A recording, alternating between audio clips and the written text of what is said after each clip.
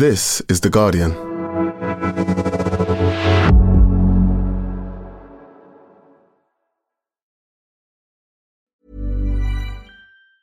Hey, I'm Ryan Reynolds. Recently, I asked Mint Mobile's legal team if big wireless companies are allowed to raise prices due to inflation. They said yes. And then when I asked if raising prices technically violates those onerous two-year contracts, they said, "What the f*** are you talking about, you insane Hollywood ass?" So to recap, we're cutting the price of Mint Unlimited from $30 a month to just $15 a month. Give it a try at mintmobile.com/switch. $45 up front for 3 months plus taxes and fees. Promo rate for new customers for limited time. Unlimited more than 40 gigabytes per month. Slows full terms at mintmobile.com. Tired of ads barging into your favorite news podcasts? Good news. Ad-free listening is available on Amazon Music for all the music plus top podcasts included with your Prime membership. Stay up to date on everything newsworthy by downloading the Amazon Music app for free. Or go to amazon.com/news ad free. That's amazon.com/news ad free to catch up on the latest episodes without the ads. Welcome to The Guardian Long Read, showcasing the best long-form journalism covering culture, politics and new thinking. For the text version of this and all our long reads, go to theguardian.com/long read. Becoming a Chatbot, My Life as a Real Estate AI's Human Backup by Laura Preston.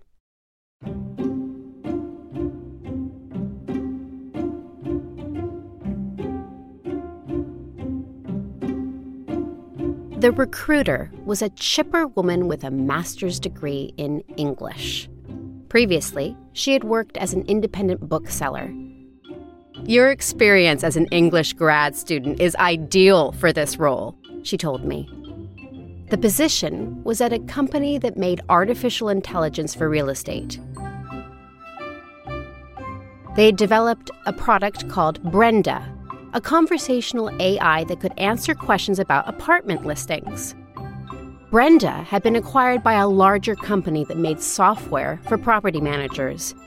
And now thousands of properties across the country had put her to work. Brenda, the recruiter told me, was a sophisticated conversationalist, so fluent that most people who encountered her took her to be human. But like all conversational AIs, she had some shortcomings. She struggled with idioms and didn't fare well with questions beyond the scope of real estate. To compensate for these flaws, the company was recruiting a team of employees they called the operators. The operators kept vigil over Brenda 24 hours a day. When Brenda went off script, an operator took over and emulated Brenda's voice. Ideally, the customer on the other end would not realize the conversation had changed hands, or that they had even been chatting with a bot in the first place. Because Brenda used machine learning to improve her responses, she would pick up on the operator's language patterns and gradually adopt them as her own.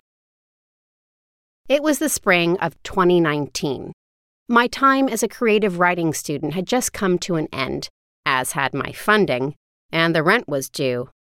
I needed a job. I sent the recruiter my CV. Several phone interviews later, I was signing up for training slots and watching a 45-minute PowerPoint presentation on fair housing law. I did a little math.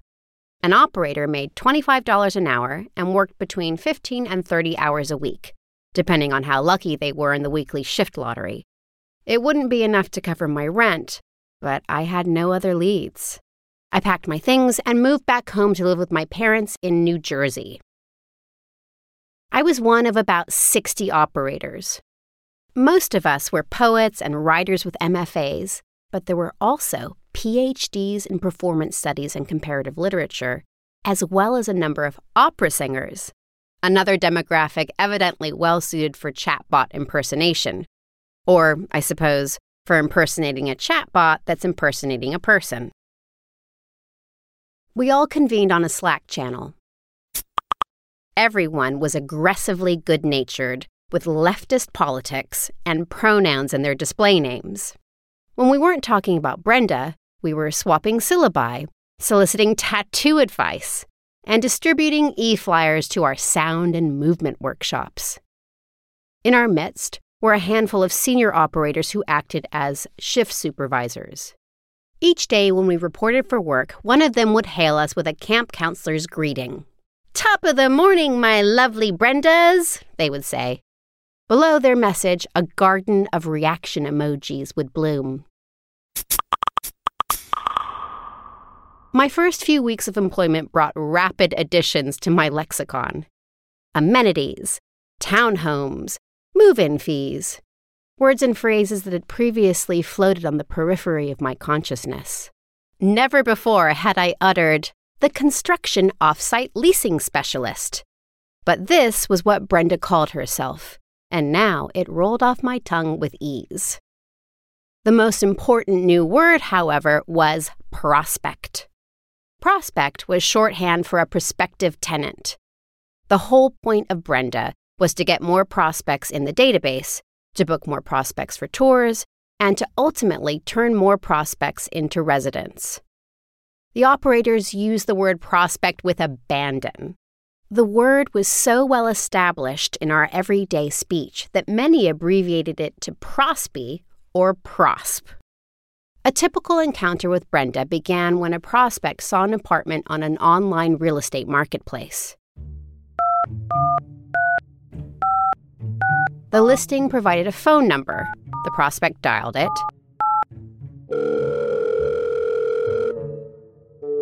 Unbeknown to the prospect, this phone number was a sham. The phone would ring for a while, but no one would answer. Eventually, a woman with an ardent, breathy voice would speak over the line. "Sorry, I missed your call," she would say. "I can chat over text." Then the call would drop. 5 minutes later, the prospect would receive a text. "Hi, this is Brenda with Park Mosaic. What unit are you interested in?" If you texted Brenda back, she replied. You could ask her about rent, utilities, parking, and square footage. And if the unit you wanted was taken, she could point you to nearby vacancies under the same management. But Brenda's particular compulsion was to get you to visit the property. No matter the shape of the conversation, she would always return to the same refrain. "Let's get you in for an appointment," she would say. "What time works for you?" If you tried to call Brenda back, she wouldn't pick up. Instead, she would text a succession of excuses for why she was unable to come to the phone, each one mistier than the last. "I am unable to make calls on this line," she would say. "But I am available via text." On the third attempt, she would respond with a curt, "Sorry, I missed your call," a phrase she would thenceforth recite unyieldingly, no matter how many times you redialed. In a typical leasing office, the phones ring constantly. Agents spend most of the workday speaking to prospects who often ask the same litany of questions. But with Brenda fielding calls, the phone lines were silent and agents were free to attend to other tasks. And Brenda was more efficient than the most industrious human agent. She could cross-reference a vast database of property information in an instant and field messages faster than any human at a keyboard. She could deal with calls at all hours of the day and night, didn't need a lunch break, and could work weekends and holidays. When the leasing agents arrived in the office each morning, their tour schedules were neatly arranged, as if by elves in the night. Meanwhile, we operators, with our advanced degrees in the humanities, had aptitudes Brenda lacked. We were intuitive, articulate, and sensitive to the finer points of delivery. At $25 an hour, we also cost almost nothing to employ by corporate standards. Under the Brenda Operator Alliance, everyone came out ahead. The operators got paid better than they would as adjunct professors, and Brenda became more likable, more convincing, more humane. Meanwhile, Brenda's corporate clients were satisfied knowing they had not replaced their phone lines with a customer service bot. What they were using instead was cutting-edge AI backed by PhDs in literature.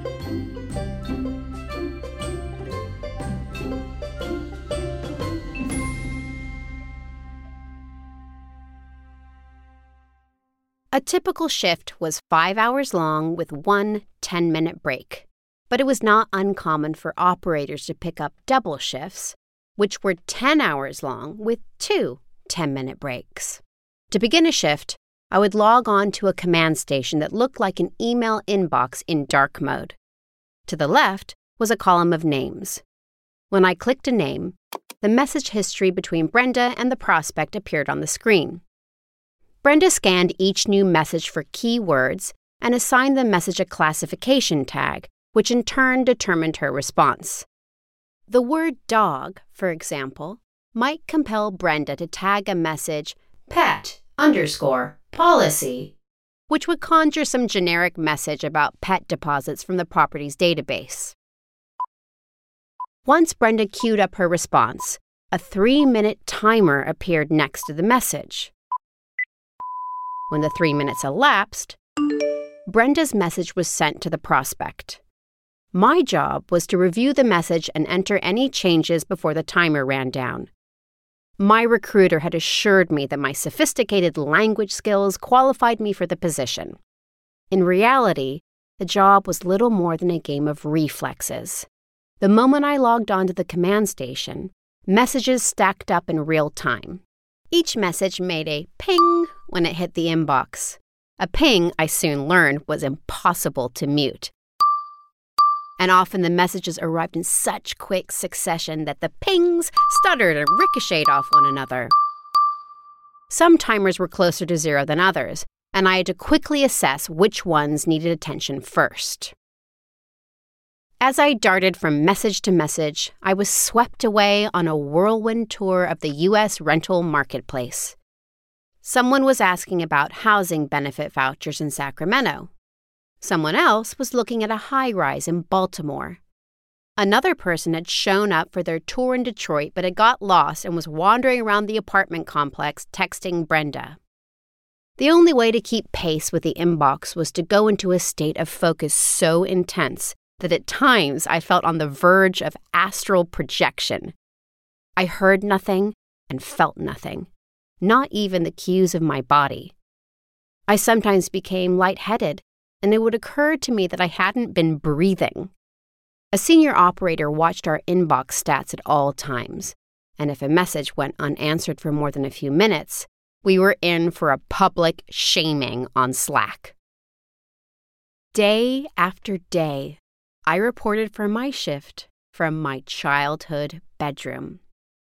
As I plunged into the squall of messages, the landmarks of my own world receded. I was no longer a person, but a great universal ear, receiving the worries and doubts of those in search of housing. That inescapable circumstance all of us, at one point or another, are bound to endure. I want a reservation, wrote a prospect. I'm currently on vacation. I'm Russian, and I just got divorced with my American husband. He started seeing someone else, and I want to move my things immediately when I am back. To this, Brenda wrote, We have one bedroom starting at $1,484. Do you want to come in for an appointment at 1 p.m. on Tuesday, June 11th? The timer began its countdown. I quickly amended the message. I'm sorry to hear that. Will you be able to visit the property ahead of your move? If not, I will check with our agents to see if they can accommodate video tours. We have 1 bedrooms and 2 bedrooms starting at $1,484. Few messages were remarkable. Most were tedious and mundane, but the little glimpses into other realities were more interesting and vital than anything I had read in a fiction workshop. Hi, this is Brenda with Springwoods at Lake Ridge. Which unit were you interested in? I'm interested in the 1 bed with a turret. My name is Candy.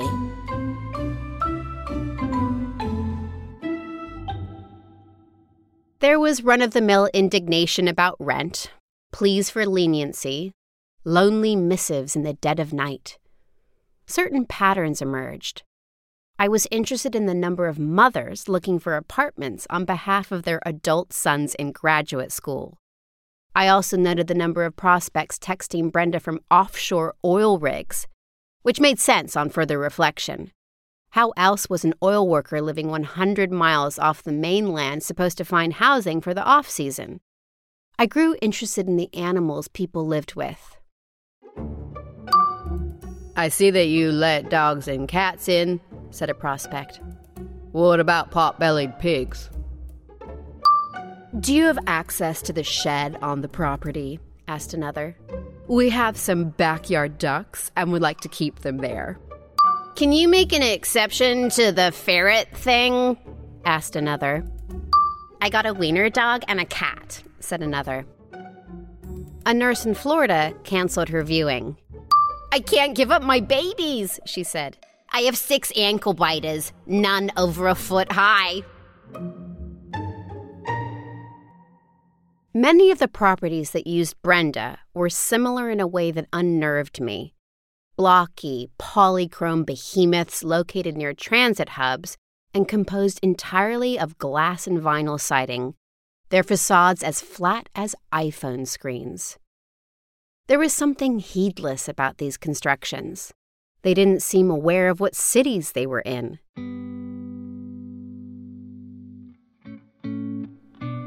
They seemed to tell the tenant they should not care about regional particularities or the idea of a neighborhood.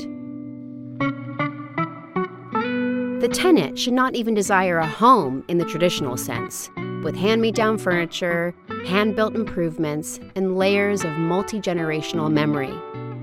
This tenant was a renter for life, whose workplace was their primary address, and who would nevertheless be unable to afford property for as long as they lived. No matter, their job might take them to Omaha one year and to El Paso the next. But they would always find a home just like this one, as frictionless as the internet, which means that it wasn't a home somewhere, but everywhere, which was nowhere at all.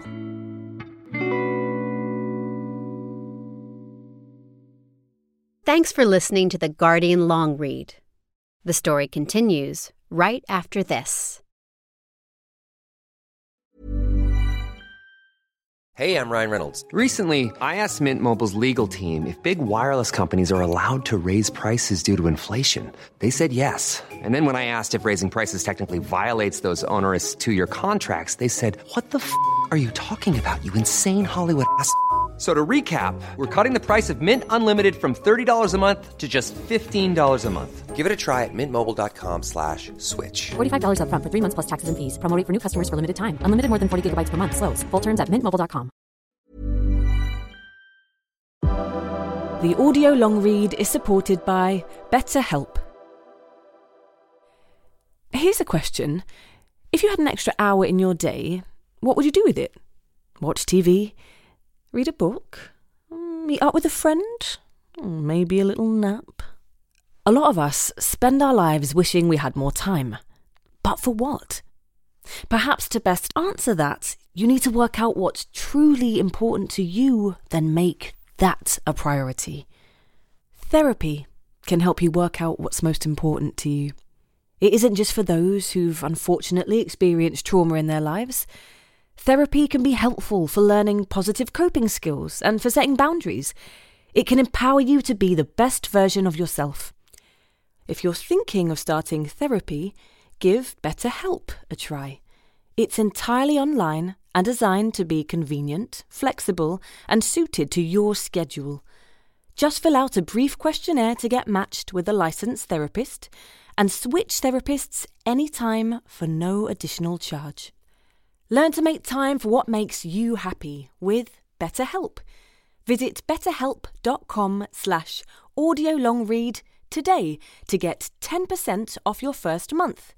That's BetterHelp, HELP.com/audiolongread.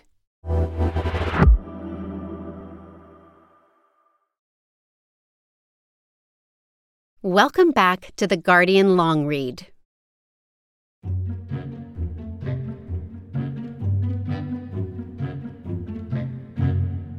Before my first shift, I had imagined the operators were like ventriloquists. Brenda would carry on a conversation, and when she started to fail, an operator would speak in her place. In reality, I rarely spoke for Brenda. Most of her missteps were errors of comprehension. She would seize on the wrong key word and cue up a non sequitur, or she would think she did not know how to answer when she actually had the right response on hand. In these situations, all I had to do was fiddle with the classifications. Just a mouse click or two, and Brenda was moving along. In other instances, a prospect would pose a series of questions. What's the rent? And utilities?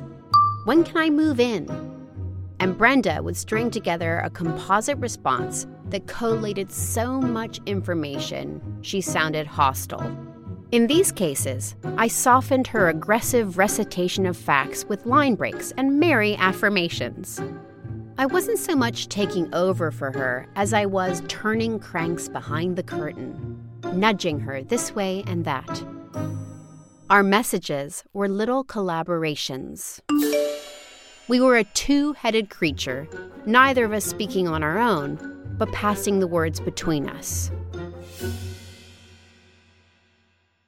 But there were moments when a full takeover was necessary. When Brenda did not understand a message, and knew she did not understand, she tagged the message with human_fallback. Human_fallback was Brenda's white flag of surrender. With human_fallback, Brenda ceded the conversation to me, and I had to assume her voice and manner. In training, we had been briefed on how to sound like Brenda. Brenda was chipper and casual, but professionally guarded. She was female, and most certainly white, though no one had explicitly told us so. She said things like, "Sounds great," "Perfect," and "Sorry to hear that." She always brought the conversation back around to real estate. The kinds of digressions that called for human_fallback could occur at any time, but they tended to happen near the end of a conversation, after a prospect had booked their tour. Once a prospect was on a tour schedule, Brenda sent a message with the rental requirements, which typically included a credit score in the mid-600s, no felonies, no evictions, and an income 40 times the monthly rent. "Is that okay for you?" she would ask. This question was, in essence, a tenant pre-screen. If the prospect said yes, Brenda kept them on the schedule. If they said no, she swiftly canceled the appointment. "Best of luck on your search," she'd say. Brenda required a yes or a no to continue her script, but rarely was the response so straightforward. Virtually no one made 40 times the rent. A substitute teacher told Brenda she couldn't make the required income because if she did, her disabled son would no longer qualify for his benefits. "Human_fallback," said Brenda. A man in his 70s told Brenda that his wife had died of a brain injury. After her medical bills bankrupted him, he had been evicted. 10 years later, he was still having trouble getting approved for apartments. "Human_fallback," said Brenda. Over and over again, Brenda's question elicited startling disclosures. "Is that okay for you?" "Heavens no. My fiancé has a murder charge and I've been evicted once. Sorry." "Is that okay for you?" "Well, I am a police officer, yet I do have a misdemeanor on my record for something stupid, yet I still am a police officer. Is that okay?" "Is that okay for you?" Yes, but I want to disclose that I'm involved in a case against another apartment complex in the area. There is a bogus $5,000 judgment that I'm seeking to have nullified on the basis of filthy, uninhabitable living conditions. I have close to 100 pictures to submit as evidence. I'd be happy to show them to you tomorrow. That's the only thing you will find for a negative rental history. Don't get me wrong, I'm not the complaining type, very passive. I just don't like to be lied to, tricked, and bullied. P.S. My car was also lit on fire. Human_fallback, said Brenda. The unfortunate truth was that we operators were just as useless as Brenda. We couldn't say if a prospect would qualify for an apartment. We were not leasing agents. We didn't live anywhere near these properties or know what they looked like beyond the doctored photos on the property websites. When it came to specifics, we couldn't say much, and specifics, it turns out, were what people cared about the most. Carpet or hardwood? What direction did the windows face? Of course, we had no idea, and neither did Brenda. But Brenda was positive and competent. Brenda was not allowed to say, "I don't know." We were told to turn the question around. "Why don't you visit the property to see if it meets your needs?" we would ask.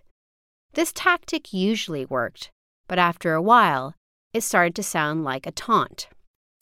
"How old are the appliances?" "Why don't you visit the property to see if it meets your needs?" "Is this unit on the ground floor? I'm disabled and can't use stairs." "Why don't you visit the property to see if it meets your needs?" Naturally, some prospects grew suspicious.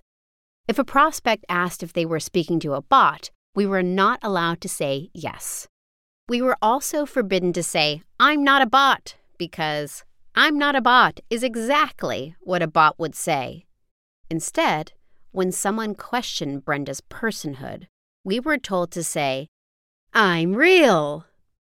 "I'm real," I insisted, a 29-year-old woman sitting in her childhood bedroom surrounded by high school memorabilia. My mother was determined to bring me meals while I worked, and something about being near Brenda transformed her demeanor.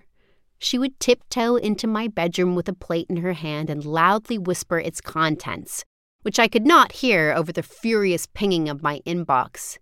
"They can't hear you," I would say. "Oh," she would whisper and assume a crouched position. "They can't see you," I would say, and she would wave her hands, set the plate on the floor, and scurry out the door. I couldn't eat while working, so I would wolf down meals on my 10-minute break. "Does that work for you?" I would write. I would take my laptop to the bathroom and answer messages on the toilet. "Why don't you visit the property to see if it meets your needs?" I would write.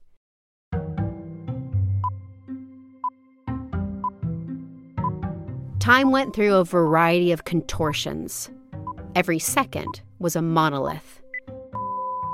As I watched the clock, I felt stranded. Time had left me terminally in the present. Hours, on the other hand, were as thin as tissue.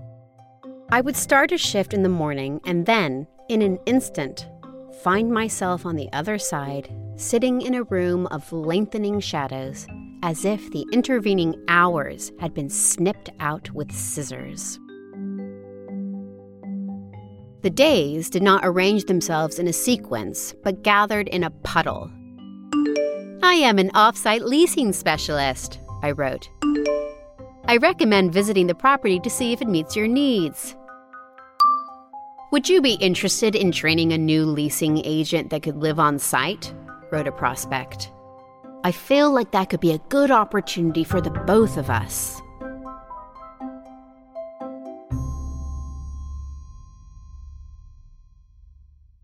After a few weeks in New Jersey, I grew restless. Brenda had made me cranky and reactive, and I was convinced I could feel some odious neurological process underway in my brain. As I puttered about the house, I would catch myself in a defensive stance, scanning my surroundings. I noticed, with horror, that Brenda's lexicon was intruding upon my own. "Happy to help," I heard myself say. "Is that okay for you?" I didn't like this version of myself, so in a bid to escape it, I decided to move. My grandmother had died earlier that year, and her farmhouse in Maine was left to my parents to deal with. I approached my parents with a proposition. I could move to Maine for the summer to help tidy up. In exchange, I'd get a few months of free lodging. I drove up on a June morning and reached the house by nightfall. After a day of traffic and noise, the quiet of the woods was stupefying. The night sky was clear and black, unspoiled by pollution. The driveway so dark I could see nothing beyond a small circle illuminated by the porch light. I was alone on a little outpost on an asteroid. I continued my shifts with Brenda. I found I preferred the overnight shifts and began to work them exclusively. At night, the leasing offices were closed. No one was wandering a property lost or fitfully texting Brenda from the road. Instead, people were browsing apartments before bed, and the messages they sent were of a totally different quality. They were stranger, sadder, more likely to drift into intimate territory. Quite often, they called for a human fallback. At first, I didn't mind. Such messages were welcome diversions from the usual tedious script. "Hey, Brenda," wrote a prospect. "I'm sorry I didn't get back to you. You were so awesome and so willing to help me, and I'm sorry for being a jerk and leaving you hanging. I haven't been very productive as far as moving goes, 'cause I guess it just kind of sucks to move alone and no one to be excited with, you know?" "We have 1 bedrooms and 2 bedrooms starting at $1,645, Brenda wrote. "Would you like to come in for an appointment?"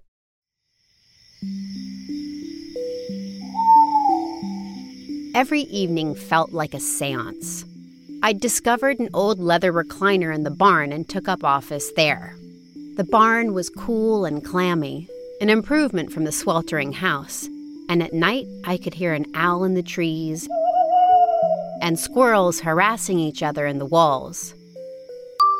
"Hi, my name is Charmaine Banks. I'm not looking for an apartment. I'm actually looking for my biological father named Ernest Lockhart Shaw, and I think he may be living in one of your residences, possibly apartment number 1421, ? I was wondering maybe you could help? ? Another prospect flew at me from the void. "Who is this?" he wrote. "My name is Brenda. I'm a leasing agent at Springs at Kenosha. I'm responding to a call you made to this number. What unit were you interested in? Are you available to meet? We can meet at my beach house. I'm interested in you, Brenda. I'm married, so we have to be discreet." For days, I corresponded with hundreds of people without speaking a word out loud. At night, the messages to Brenda ebbed and flowed like the tides. I sat through periods of silence, interrupted here and there by lone missives in the dark. Then my command station would light up with a meteor shower, which I would endure, hitting the same keys over and over in a trance. Brenda's cyclical catchphrases anesthetized me into a stupor. The developers touted her unrelenting consistency as a feature. Brenda, they claimed, said the same thing to everyone, which meant that she was incapable of bias. And yet she was awfully good at repelling certain people. People without smartphones or reliable internet. People unaccustomed to texting. People who couldn't read or write in English. And people who need to figure out if they could access a property before showing up for a tour. Brenda deflected them all with polite violence. She was not a concierge, but a bouncer, one made all the more sinister for her congeniality and sparkle. She was such an effective barricade that many landlords began using her to hide from tenants, too. Some properties listed no additional phone numbers for contacting the management, not even for the people who already lived there. I knew this because Brenda was always receiving pictures of black mold and fallen-in ceilings from tenants who didn't know who else to share them with. "Human_fallback," Brenda would say. But I was also no help. "I'm an off-site leasing specialist," I would write. "I recommend calling the maintenance line." "This is the only number they gave me," came the tenant's inevitable reply. Once, a shift supervisor told me that a good tactic in these situations was to lean into Brenda's robotic qualities. A little strategic obtuseness went a long way, and if the tenant still wouldn't let up, I could start to repeat myself on a loop. Eventually, I reached a level of virtuosity where I could clear the inbox without much mental effort. The work no longer felt language-based. I was not reading messages one word after another, but perceiving each message as a unified cipher, as if the block of text were an image. My eyes would apprehend the web of critical words, pets, rent, utilities, and my hands would hit keys like notes in a musical passage. I stopped worrying about Brenda's tone and began letting any message through as long as it was factually accurate. I realized that when Brenda sounded odd and graceless, people were less likely to get intimate, which meant less human_fallback, which meant less effort for me. Months of impersonating Brenda had depleted my emotional resources. I no longer delighted in those rambling, uninhibited messages full of voice and human tragedy.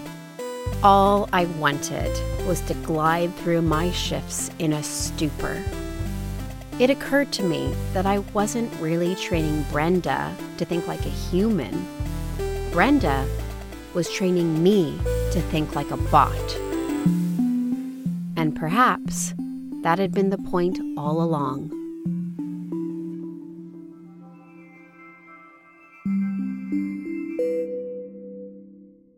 In Maine, the change from summer to fall each year is sudden. The final days of August are usually hot, filled with buzzing insects and the rustling of dry grass, and then one morning, you wake up to a pale mist over the yard. I'd been applying to publishing jobs in New York all summer and hadn't heard back, so I broadened my search to Philadelphia, then to Boston and D.C. Just before Thanksgiving, I received my first offer for an administrative position at a university in Boston. I accepted and began to look for an apartment. The Boston rental market was bleak. Everything was out of my budget, even rooms in shared apartments. This was only a secondary problem, as no one responded to my emails in the first place. With nowhere to live and my start date approaching, I booked a month-long stay at an Airbnb and hoped to find a place by the new year. I arrived in Boston just after Christmas. My rolling suitcase rattled in the frozen air as I made my way down a row of grimy duplexes, still adorned with lights and inflatable Santas. I approached a dark, narrow house at the end of the block, found the key in the bushes, and let myself in. As I climbed the stairs toward my bedroom, I heard a buzz overhead. I looked up and saw a camera on a mount, swiveling with my every movement. I undid the padlock on my bedroom door and stepped inside. The room was not much bigger than the bed itself. There was no closet, but the room connected to an outdoor terrace, which the owner, via Airbnb message, said I was welcome to use for storage. The terrace was heaped with toys and broken furniture. To one side was a rolling clothes rack. I unpacked my clothing and hung it up. The next morning, I put on an outfit that had frozen stiff during the night and walked 2 miles to work. I went to my job during the day and worked Brenda at night. Eventually, I signed a lease on an apartment, a windowless basement studio for $1,650 a month, starting in February. I couldn't really afford it, and it smelled a bit moist. But the landlord had repurposed an old telephone pole into a load-bearing pillar that I thought I could decorate with Christmas lights. Now that I had full-time income, I no longer needed to work for Brenda, so I put in my notice. My final shift would be January 31st. The last shift was mercifully slow. I passed the time texting a friend who had recently returned from visiting family in Shanghai. "Have you heard about this new virus?" they asked. I hadn't. My friend shared a few grainy videos their mother had sent on WhatsApp. When my shift was up, I didn't even need to log off. The system kicked me out, and my credentials were immediately deactivated. The maelstrom of chatter that for 9 months had swirled around me was now in an unreachable place, inaudible to me again, as it was for most people. I was startled by the sudden reality of my bedroom. The fluorescent light made the dark windows shine. My back rested against the wall behind me. It was a new year. I went to bed feeling vacant, my mind pleasantly empty, emptier than it had been in a long time. The possibilities appearing just beyond my closed eyes, fresh, airy, limitless.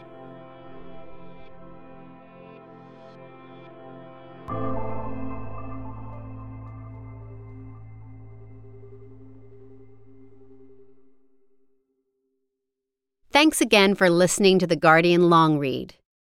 That was Becoming a Chatbot, My Life as a Real Estate AI's Human Backup by Laura Preston. Read by Aaron Hunter and produced by Jessica Beck. The executive producer was Ellie Bury. For more Guardian long reads in text and a selection in audio, go to theguardian.com/long read.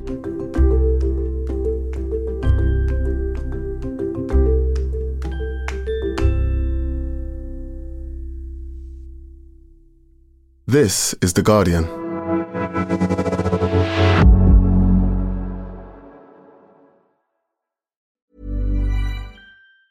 Tired of ads barging into your favorite news podcasts?